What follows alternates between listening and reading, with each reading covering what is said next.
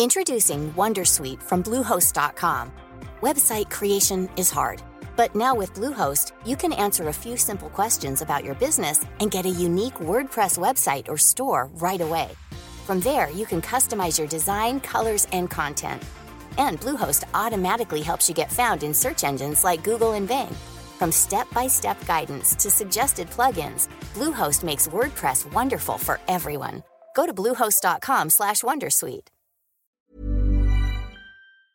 Hi, I'm Andy Levy, former Fox News and CNN HLN guy and current cable news conscientious objector. I'm a former libertarian who now sits comfortably on the left. Hi, I'm Danielle Moody, former educator and recovering lobbyist. But today, I'm an unapologetic woke commentator on America's threats to democracy. And I'm producer Jesse Cannon, and I'm here to make sure things don't go too far off the rails. We're here to have fun, smart conversations with some of the most knowledgeable and entertaining people in politics, media, and beyond. Our goal is to try and make sense of our current crazy world, our new abnormal, and hopefully even make you laugh through the tears. What an excellent show we have today. Heather Williams, the new president of the Democratic Legislative Campaign Committee, talks to us about what Dems should be doing to win in 2024. Then we'll talk to Financial Times data reporter John Byrne Murdoch about why the polling and people's economic anxieties aren't lining up. But first, let's have some fun. Danielle, it's here. The moment we've been waiting for. The big one. The one that is going to totally change American democracy. Oh my... I'm speaking, of course, of the impeachment of President Joe Biden. This is the most ridiculous thing possible, I think. I hesitate to say that because by tomorrow something more ridiculous will have happened. Along party lines, the House voted to formally open an impeachment inquiry into President Biden. What are the charges? We don't know. Is that the Christmas surprise? Are we waiting on a Christmas surprise? Like, are we going to open it on Christmas? The charges seem to be that we need to find some charges. This is the kind of thing where anyone with at least half a brain knows that this is insane and that it is 100% political. And the problem is that if you look at the MAGA folks, so the ones with half a brain know this and don't care. This is the point for them. That leaves the ones left with less than half a brain, and they all think that this means that the Biden crime family is going down. I just have a quick question, just a point of clarification. Yeah, sure. Which are the ones with the half a brain that we think? Like, I'm just curious, because it was a vote of what, 221 to 212. Who are you talking about? I'm talking about like the Steve Bannons and the people like that. The people who, they can dress themselves. Well, not well. Right, because he wears 6 shirts, but okay. I know. Okay, so let me rephrase. Let me use a different metaphor. The ones who know that they're full of shit. And the ones who know that there is nothing here. People like Stephen Miller, Steve Bannon, these people are not brain dead. They're horrible, horrible, evil people, but they're not brain dead. And so they know this is all just a political ploy, and that's what they want. So I'm sort of separating them out from the rank and file who swallow all this shit. It's basically the grifters and the marks is what I'm saying here. Okay, interesting. I like this distinction. Yeah. I mean, here's the thing that folks are saying. Like, I think that the American people are smarter than the Republican MAGA supremacist party gives them credit for, which is that how long have these motherfuckers had to come up with something on Joe Biden? They have had investigative committees. They have started whole new committees. They have, brought in the Merrick Garland and others to scream at them so that they have clips for Fox News. And in all of their ransacking closets and overturning furniture and rugs, they have come up with nothing. There is no grounds to impeach Joe Biden. And what makes this even more laughable, they've spent, I don't even know how long it is now, years, going after Hunter Biden, years about trying to make fetch happen with the Biden crime family. And when Hunter Biden goes ahead and calls their bluff and says, sure, I'll testify, bet. But I'm going to do it openly. I'm going to do it for the public so that there's no mincing words. There's no manipulation. There's no nothing, just an exchange between us that the public can see. And as soon as the Republicans said no to that, we all knew what this impeachment inquiry was about. It's about muddying the waters for 2024 so that they can make their fucking filthy, toxic, 91 counts, 4 indictments, criminal ass, alleged rapist, look better. Because, look, Biden is under investigation too. And the fact is that in 2016, this worked when they did it with Hillary Clinton, right? It worked. Oh, we got to open up the case again, October, right before the election. But I don't think that it works this time. Do you? I don't think it sticks. Yeah, I hope not. I don't know, for the same reason, like you said, that it worked in 2016. Let me be very careful about how I phrase this. At least with Hillary, there was a little something there that could be spun in various different ways and ultimately did not rise to the level of anything 100% outrageous. But there is literally nothing here. And I want to actually we spent a lot of time bashing the mainstream media on here correctly. I want to give the New York Times a little credit here. Their headline on this story was House approves Biden impeachment inquiry as GOP hunts for an offense. And then the subheadline is Republicans are pushing forward with a formal investigation, even though their year-long scrutiny of the president and his family has turned up no evidence of high crimes and misdemeanors. Thank you. I would like to hold that in opposition to CNN, who simply say House votes to formalize impeachment inquiry into President Joe Biden with floor vote. Yeah, that's factual and it's correct. It's lacking a little bit of context that the New York Times at least supplies. And in graph 3 of the CNN story, they'll say the probe has struggled to uncover wrongdoing by the president. Okay, maybe put that in your headline is all I'm saying. And, I was a little shocked at the Times headline. I don't know if some of the editors are on vacation now or something and let that slide in. And for all I know, someone got fired over this. But it was nice to see. But I would like to think that, and again, let's talk of this amorphous group of I guess, moderates or independent voters. I would like to think that most of them are smart enough to at least understand that there's nothing here. I just don't know. I would be lying if I said I had that kind of faith. I mean, I am ye of little faith at this point. And I know this is a time of year when we're supposed to, be abundant with joy and faith and hope and all of that. But what I would like to believe is that Joe Biden has been president for a couple of years now, was vice president for 8 years, took on a shit economy, took on COVID that, the former president told you to inject bleach for or shine a light somewhere in order to get rid of it. This is where Biden's age, I think, actually works in his favor. This man has been in public office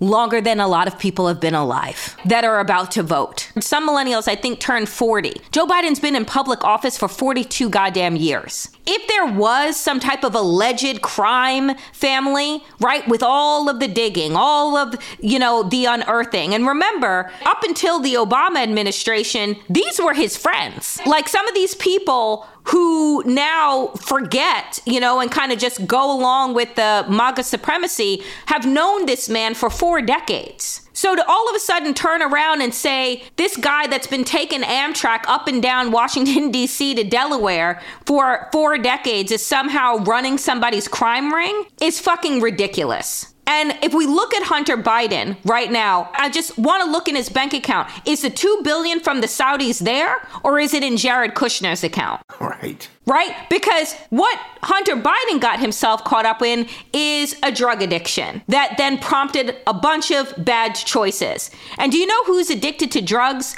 Millions of people that got addicted to opioids in this country who actually understand his story because it's part of their own. So I would like to believe that the American people, for all of the things, like if I'm the administration, this is where I would pull out the age card. Yeah, I agree with you, Danielle. And I think also, just to button this up, a lot of Americans have also had experience with someone in their family having addiction or suffering from an addiction. And I think maybe even more than the age thing is the father thing, and being able to just say, this is a guy who loved his son, who was an addict and did nothing but try to be supportive of him and certainly didn't break the law doing it. And I think a message like that hopefully will go a long way. There are people who will have Joe Biden's back on that for that reason, which leads me to a question of whether or not the Supreme Court has Donald Trump's back. And as a Vice headline put it, Trump got a big sign, the Supreme Court doesn't have his back.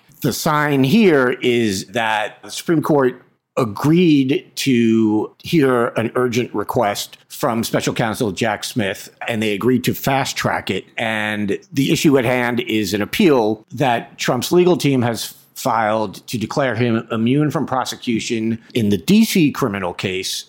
This is the election subversion case, for those of you keeping track of the cases at home. Basically, Trump's legal argument is that Trump is immune from prosecution for actions that he took while he was president, and also that charging him in this case and trying him in this case is double jeopardy because he's already been impeached for the same actions, which, look, I'm not a legal scholar, but impeachment is not a legal proceeding, so I have absolutely no idea where this double jeopardy argument comes from. The argument here is that it's a good sign that SCOTUS decided to fast track this because they recognize the urgency to deal with this because the trial is now on hold.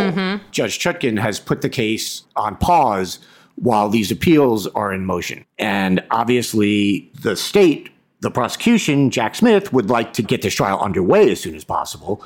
And Trump would like to delay it, in his mind, hopefully, until he's elected God King. So hopefully what we're looking at here is a Supreme Court that, despite being full of Trump appointees, understands that this trial has to happen quickly, and that's why they've agreed to fast track it. I'm not entirely sure I buy the logic, but there it is. I don't trust this Supreme Court as far as I can throw any of them. Oh, now the faith is gone. Yeah. I mean, sure. Have they decided to not move at the pace of molasses on top of a sloth? Maybe. And maybe they're doing that so they can actually act like real justices that look at court cases objectively and through the lens of law. But we know who these people are.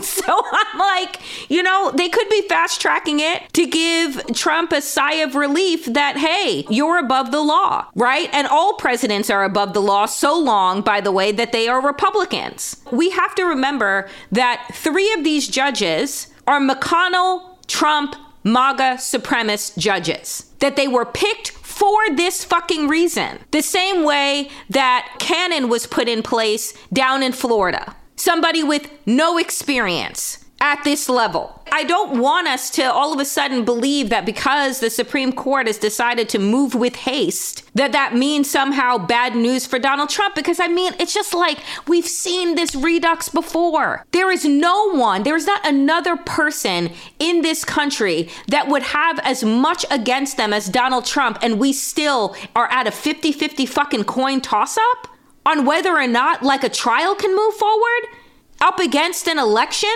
where he's telling people that he wants to be a dictator on day one and that he's going to be their retribution and that he's going to put his dissenters in jail.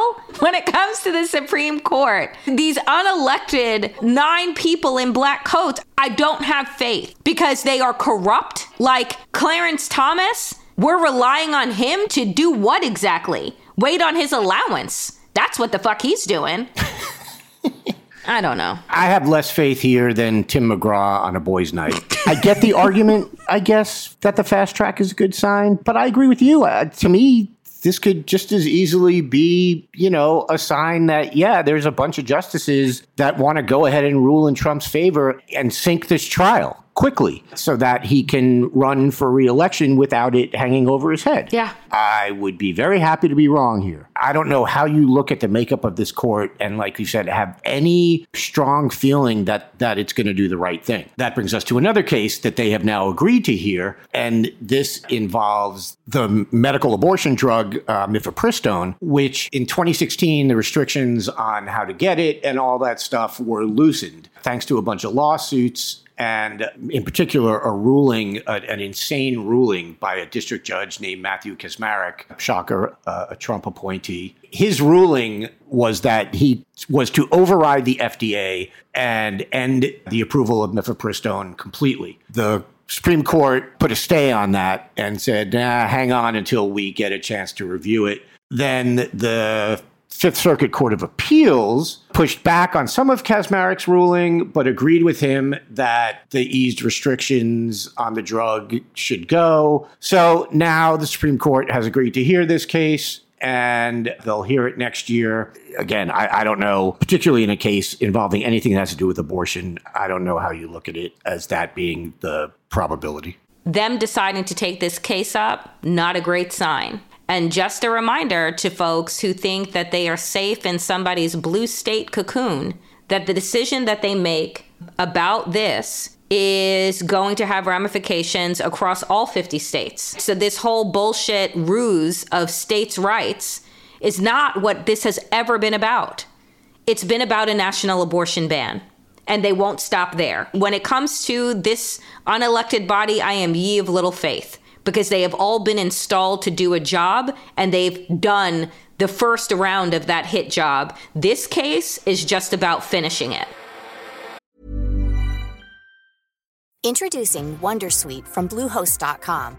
Website creation is hard, but now with Bluehost, you can answer a few simple questions about your business and get a unique WordPress website or store right away. From there, you can customize your design, colors, and content. And Bluehost automatically helps you get found in search engines like Google and Bing. From step-by-step guidance to suggested plugins, Bluehost makes WordPress wonderful for everyone. Go to bluehost.com/wondersuite.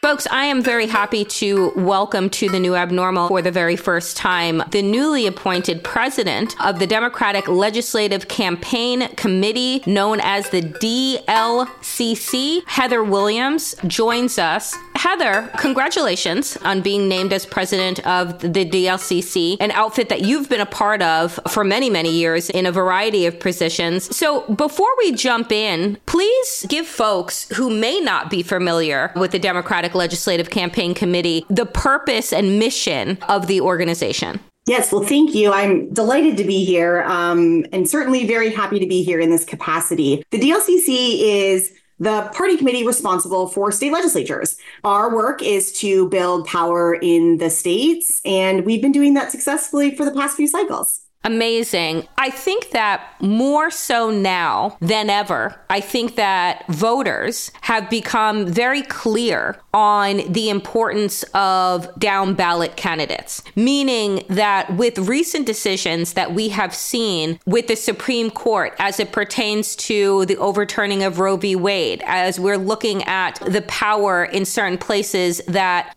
state legislatures have, the winning back of Virginia by Democrats has the ability to now block Governor Youngkin's plan, which was to institute a 15-week ban on abortion. Talk to us about the kind of education, I guess through fire in a lot of ways, that voters have had about these local and state legislatures that are incredibly important in holding up our rights. So I've been in this work a long time, and I've always understood and been able to tell the story, right, of how important states are. But to your point, right, the Dobbs decision crystallized this for so many people. Republicans in states were going to have an ability to roll back rights that everyone had assumed were very cemented, right? The Dobbs decision did that. And suddenly people saw the connection to their action, their ability to vote in states, and their access to an abortion. We talked in Virginia a lot about,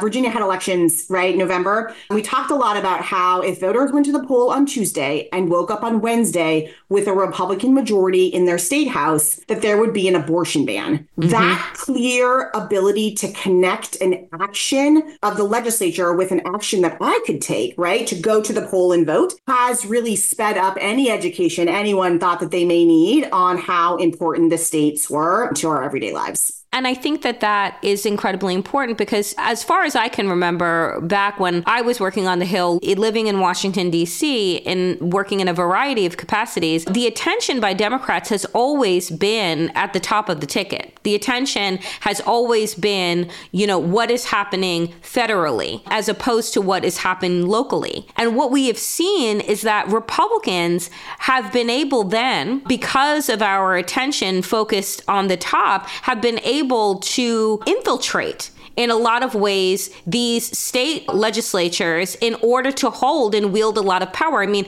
folks don't have to go that far back to see what happened in Tennessee with the ouster and then reinstatement through special election to duly democratically elected state reps, the Justins in Tennessee, following their participation in a protest following yet another school shooting. And so I just want you to be able to speak to, again, before we talk about 2024 and this upcoming cycle, what has been highlighted for people across the country, in the South, on the coast, about how important control in state legislatures are? Republicans have shown repeatedly, and I think there's just more eyes on it now than ever before, that they are willing to secure their own power through any means necessary. And power, both the literal sense of I have an ability to control something, but it is also perceptive. Right? I can throw these members out in the legislature because I disagree with them and I want to show them, right, who's boss. And that mentality is dangerous. That is not good, right, holistically for this country, but it also shows how important the states are and why we will only succeed as Democrats. And frankly, we will only succeed in moving this country forward if we have both a state and a federal strategy. And our role, right, comes into the state side of things. We've always been here, but the attention and the ability to lift up the stories and to have the support to really sell it has been better than ever before. So one of the things that your outfit is going to be focused on in 2024 is maintaining the majorities that we currently hold in Michigan, Minnesota, Pennsylvania, but also the ability to flip the Arizona House and Senate, the New Hampshire House and Senate, and the Pennsylvania Senate. You're looking at a spend of about $60 million this cycle. Talk about the focus on these places and what your strategy is in either maintaining or hoping to flip in the states I just listed out. Yeah, that was a great restatement of our goals for the cycle. That's really where the fight in the states are going to happen. We've had winning election in 2022, winning election in 2023. We come with a well-honed, strong strategy. And what we know about state legislative races and this ballot level is that they are really dependent and built upon real conversations with voters. That the strength of where we sit in government and on the ballot is that our elected officials and candidates still live in their districts, right? They're still looking at voters when they go to the grocery store, when they drop their kids off at school, when they go get gas. And it is that dialogue, that willingness and ability to create a space for people to feel seen, to be heard, and to engage in dialogue about hopes, dreams, wishes, fears, all of the things, and have a real idea of what representative government looks like, what Democrats look like when they lead, has been such a critical pillar of our program. And we'll take that into 2024. Our role at DLCC, right, is to make sure that we've got really strong foundational work happening, that we're investing early to set up the structures needed to be the most active participant in those conversations and that dialogue as we move through the election season. And then, of course, into, GOTV and election day. I want to talk about the dollar amount because we have a lot of money thrown around and a lot of numbers. And we know that Republicans and the MAGA supremacy movement has extraordinarily deep billion-dollar pockets. And we know that the presidential races, as a matter of fact, have hit billion-dollar marks in terms of their spends. We've seen spends in the Senate hit tens of millions of dollars just for one race. So talk to us about the delineation of this 60 million and if that, frankly, is enough. We are still striving, right, to close the gap of spend between federal races and state races. We've talked about this, I feel like, a number of times, but using the Amy McGrath race as a marker, she spent nearly $90 million in what everyone knew was going to be an uphill battle at best, but earned the support of donors to have that kind of war chest against Mitch McConnell. And when we think about the impact that that could have across the country in state houses, it's enormous. So, we continue to raise the alarm bells and tell the story of impact and opportunity, but also, I think, really highlight how much of our agenda, how much of the president's agenda is getting done in the states, and how we need to be supported, resourced in a similar way. I agree wholeheartedly. And I think that on top of the money, the battle of money, there's also a messaging issue. And we talk about it on this show a lot. That Democrats, seemingly consistently have these wins, but have a messaging issue when it comes to how voters are actually feeling. As we're headed into 2024, we know, and we say this, and we've been saying it since Donald Trump entered into the political ring, is that each election becomes more consequential than the last. Each election is, the fate of our democracy is dependent on a few thousand votes. And so I want to know, for you, obviously each state is different depending on what the issues are of that state. But what is the overall messaging that you are going to try and hammer in that the DLCC will deliver in 2024? When we look to 2024, we think about the message and sort of the concept of fundamental freedoms being on the ballot. And in state houses, what that means is not just reproductive freedom, but the freedom to be safe from guns in schools and in our communities, to be able to read the books that you want to read, to love and marry who you want to love and marry, to decide when and how you're going to have a family, or if you're going to have a family, to be financially free and have, strong healthcare and make sure kids are fed in schools. This dynamic sort of nature of freedoms and making sure that we are securing them, access to the ballot box, et cetera, is going to be an arc. And we saw this happen. These conversations happen in Virginia, and we are expecting that to be a driver as we move into 24. And I think that that's really important. For far too long, until probably the reversal of Roe v. Wade, Democrats never really wanted to utter the word abortion. And yet we now see that as a galvanizing issue to get women and people with uteruses to the polls, because we understand, and I think progressives have known for quite some time, that Republicans were never going to stop with abortion. We just got news of mifepristone, being the next case that's going to be heard at the Supreme Court, which will affect people not just in red states with trigger laws, but in blue states as well, so across the country. And so while many people say to me, listeners of this show and others, that they don't want to vote from a place of fear, Heather, they say that they want to vote their values, that they're tired of being told that this election, any election, hinges, democracy hinges on it, or doomsday is impending. And so how do you go about this kind of crisis fatigue that the American voter is facing when you're going to have to break through the noise of the presidential, of the House and the Senate, in order to get people to also pay attention to what is happening in their backyards? We are fortunate to have an incredibly dynamic, diverse set of people raise their hand to run for legislative office.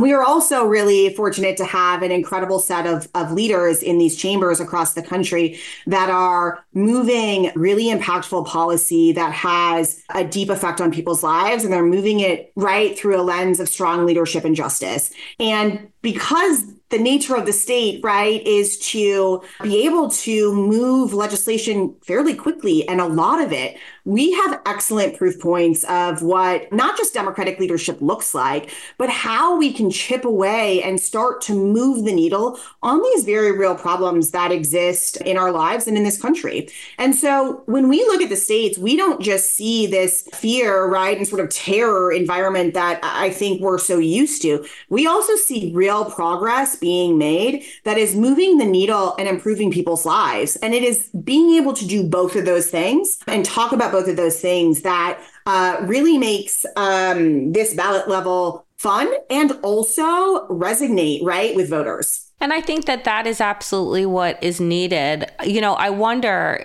for you, like one of the things that was mentioned in the Political article that you were quoted in that talks about your appointment, your new position, is the fact that Americans are dealing with an incumbent that they're not excited about. And, you know, what we saw over this last cycle is that President Biden wasn't in these places that had major wins. He was actually very distant from them. How concerned are you that the lack of excitement for President Biden is going to affect your candidates? What I think we see in 2024 is a real look at the ability to move legislation and to make progress on the issues we care about, right? And to be able to tell that story. I'm confident that the president and his team is going to create a winning strategy to return him to the White House. And we absolutely need Joe Biden back in the White House. I'm absolutely also confident that we have a winning strategy in the states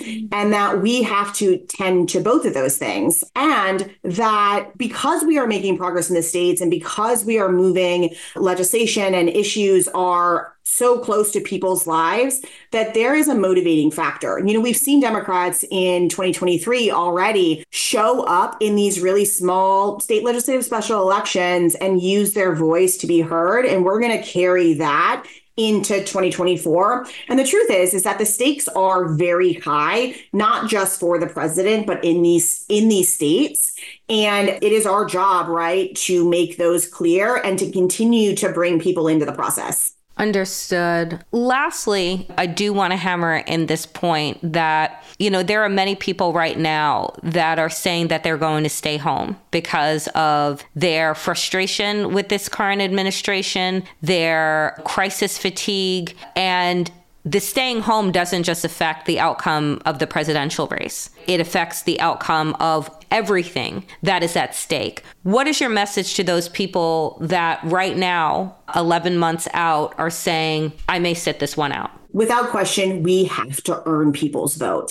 And it will be through very real conversations with, you know, members of these local communities and voters about hopes, fears, concerns, wishes, and a real dialogue around solutions that is going to continue to move the needle. People need and want and deserve to feel heard in an environment where things feel frustrating. And it is state legislators that still live in your communities and still understand what people are going through. And it is through that conversation and the ability to act on and move policy quickly in states that creates a really good place to have those conversations and to feel heard in that. So I think we really need and want people to get involved at the state level. If you're tired of politics elsewhere or you're frustrated by the process, like come into the states, come into state legislatures.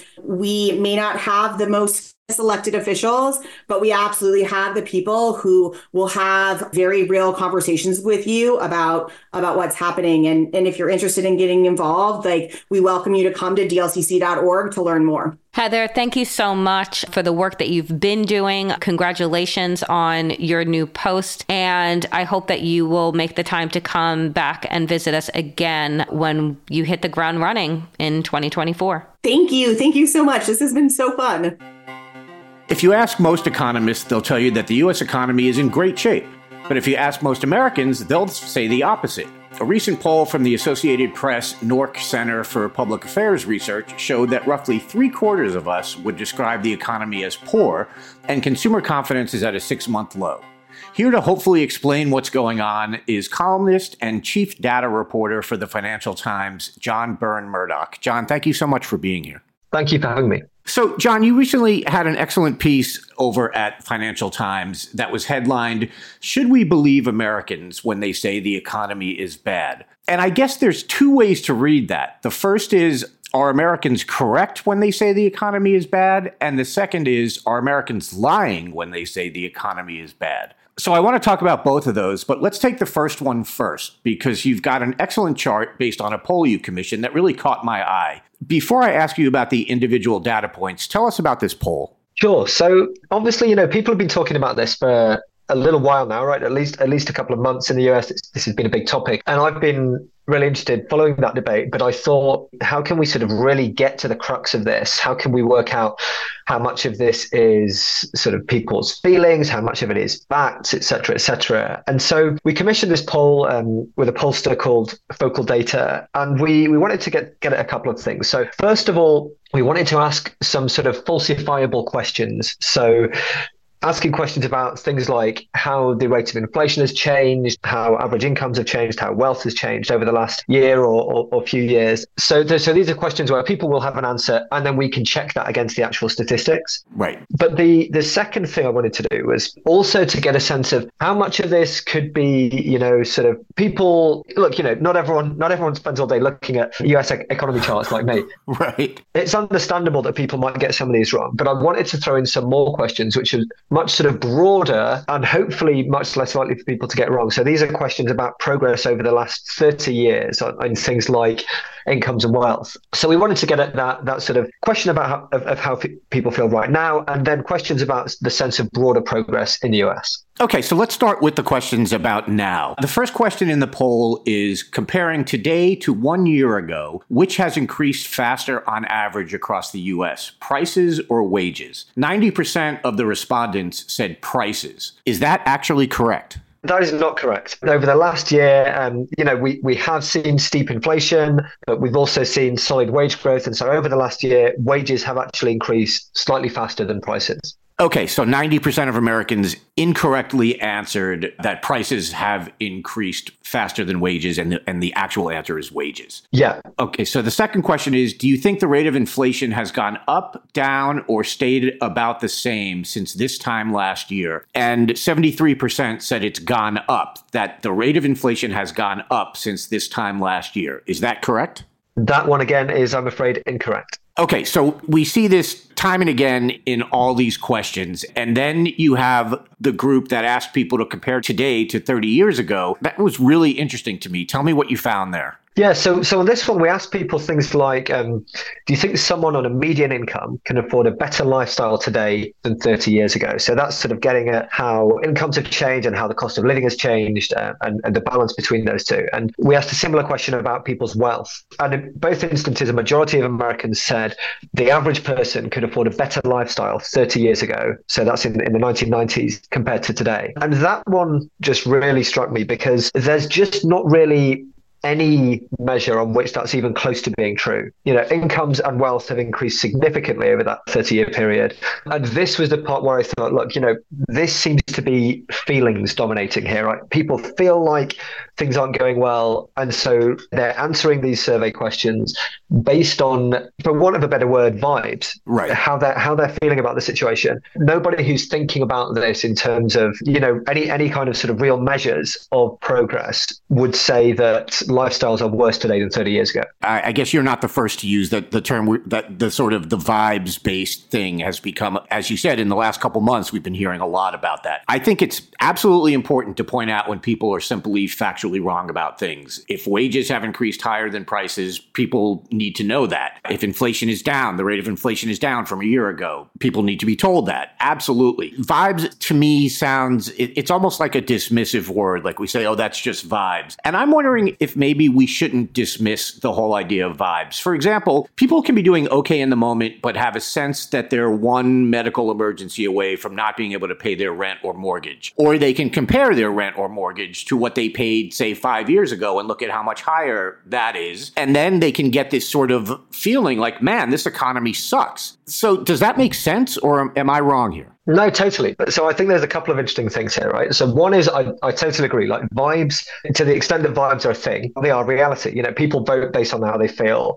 That people make actions. We all make actions every single day based on how we feel at a given moment, not based on some sort of obsessive calculation of all the data. So I think, I'm not trying to dismiss vibes here as a sort of phenomenon. But the interesting thing is we've got other data, right, which shows what people are actually doing, what US consumers are doing, what consumers around the world are doing in terms of how much money are people spending, how cautious or confident are people actually being, aside from what they're saying. And this, for me, is where we really get towards sort of slam dunk territory, which is in most countries around the world, people are feeling pretty cautious. And they're also spending cautiously. So people in France, Germany, the UK, where I am, for example, spending levels are still below where they were before the pandemic. And that's exactly what you'd expect when people are feeling a bit uncertain. They don't think the economy is looking very good. In the US, however, spending levels have not just got back on the pre-pandemic trend, they're above the pre-pandemic trend. So American consumers are going out and buying things just like they were 4 years ago. And that rate continues to increase.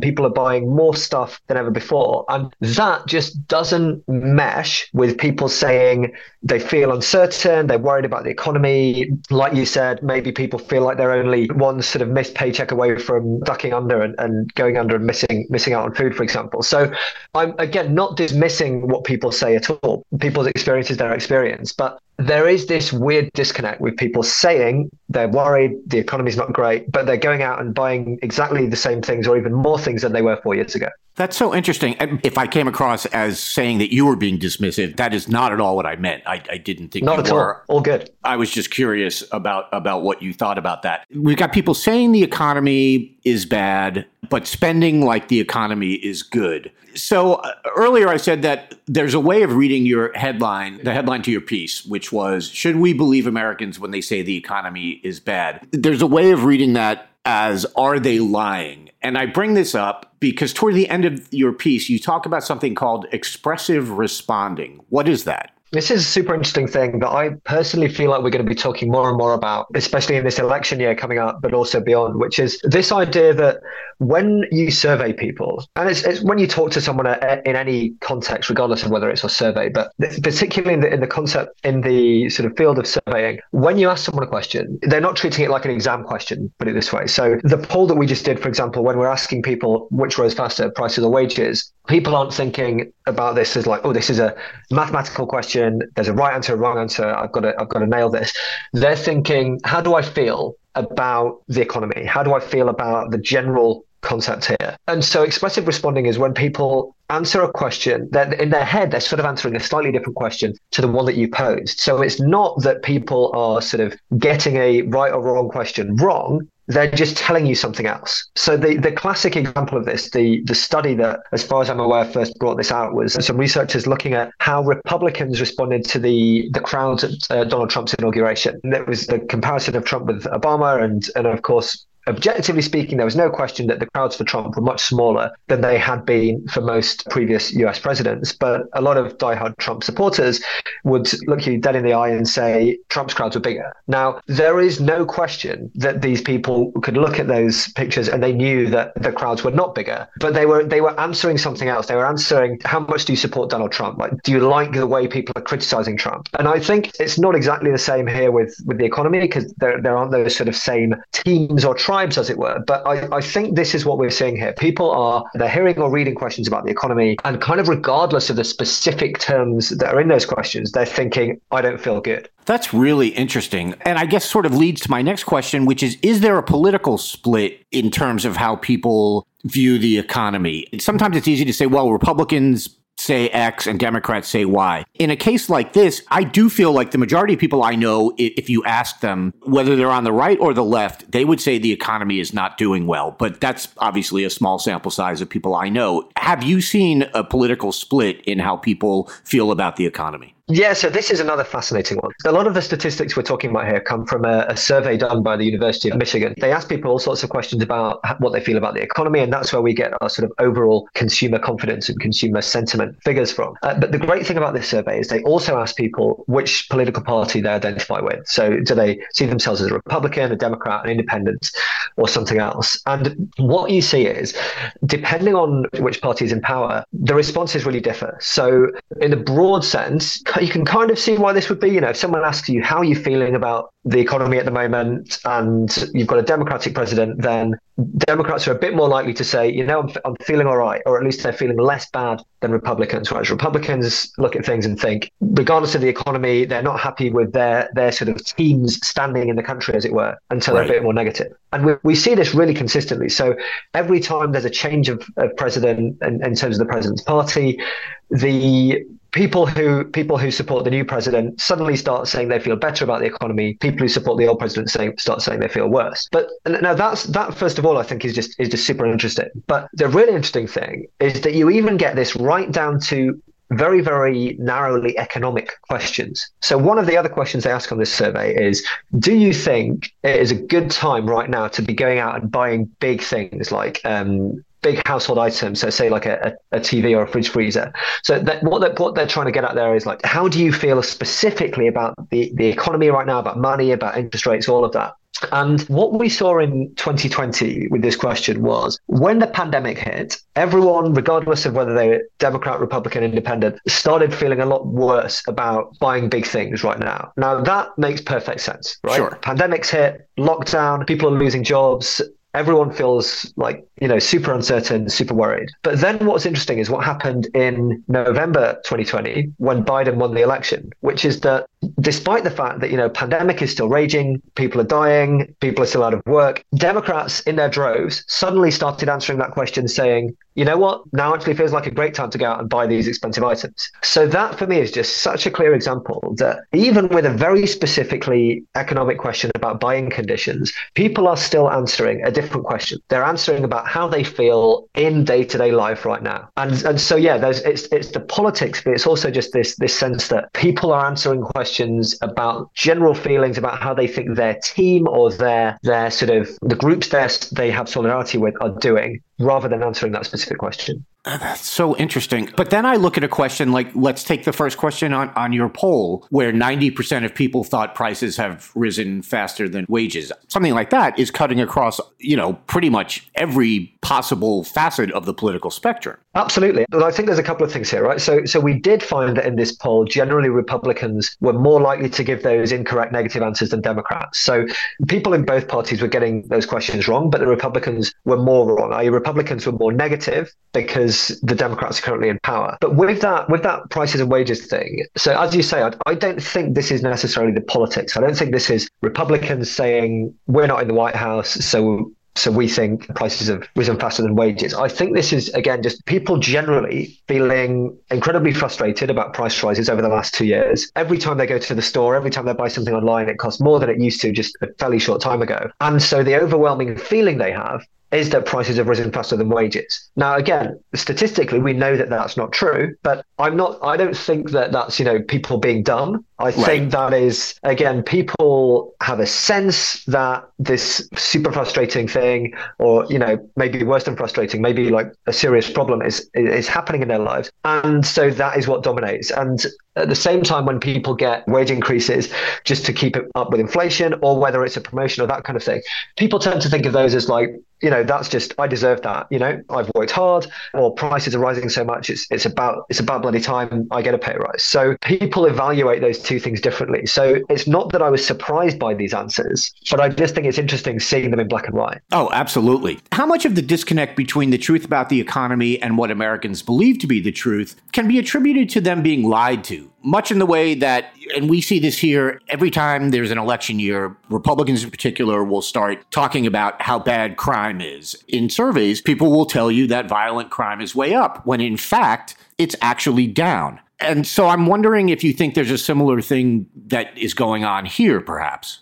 Yeah, I mean, it's really interesting. Like, I suspect, some of this could be people lying, like people deliberately setting out to ramp up concern about the economy, for example. And over the next 11 months, I'm sure we'll see plenty of that from Republicans. But again, the fact that these responses are, we're talking 90% here. It's not sort of a small number of being persuaded. Right. I suspect it's more just a sort of general media environment combined with people's day-to-day experiences. So by that I mean, like, the mainstream media writing about inflation and those sorts of things. I mean, people seeing this stuff at the store. And I also mean things like social media. So Will Stansell, who I'm sure some of your listeners will be aware of, has been really sort of banging this drum for ages about the role of social media in all of this. And I see some people dismiss this and they say, come on, people aren't being brainwashed by social media. People aren't just thinking that the economy is bad because of TikTok. And like, I hear that, but on the flip side, we have recent surveys showing that young people certainly now get more of their news from social media than mainstream news organizations. And if we're still going to dismiss that, then we're implicitly dismissing the mainstream media as well. Like, people get their news where they get their news. So right.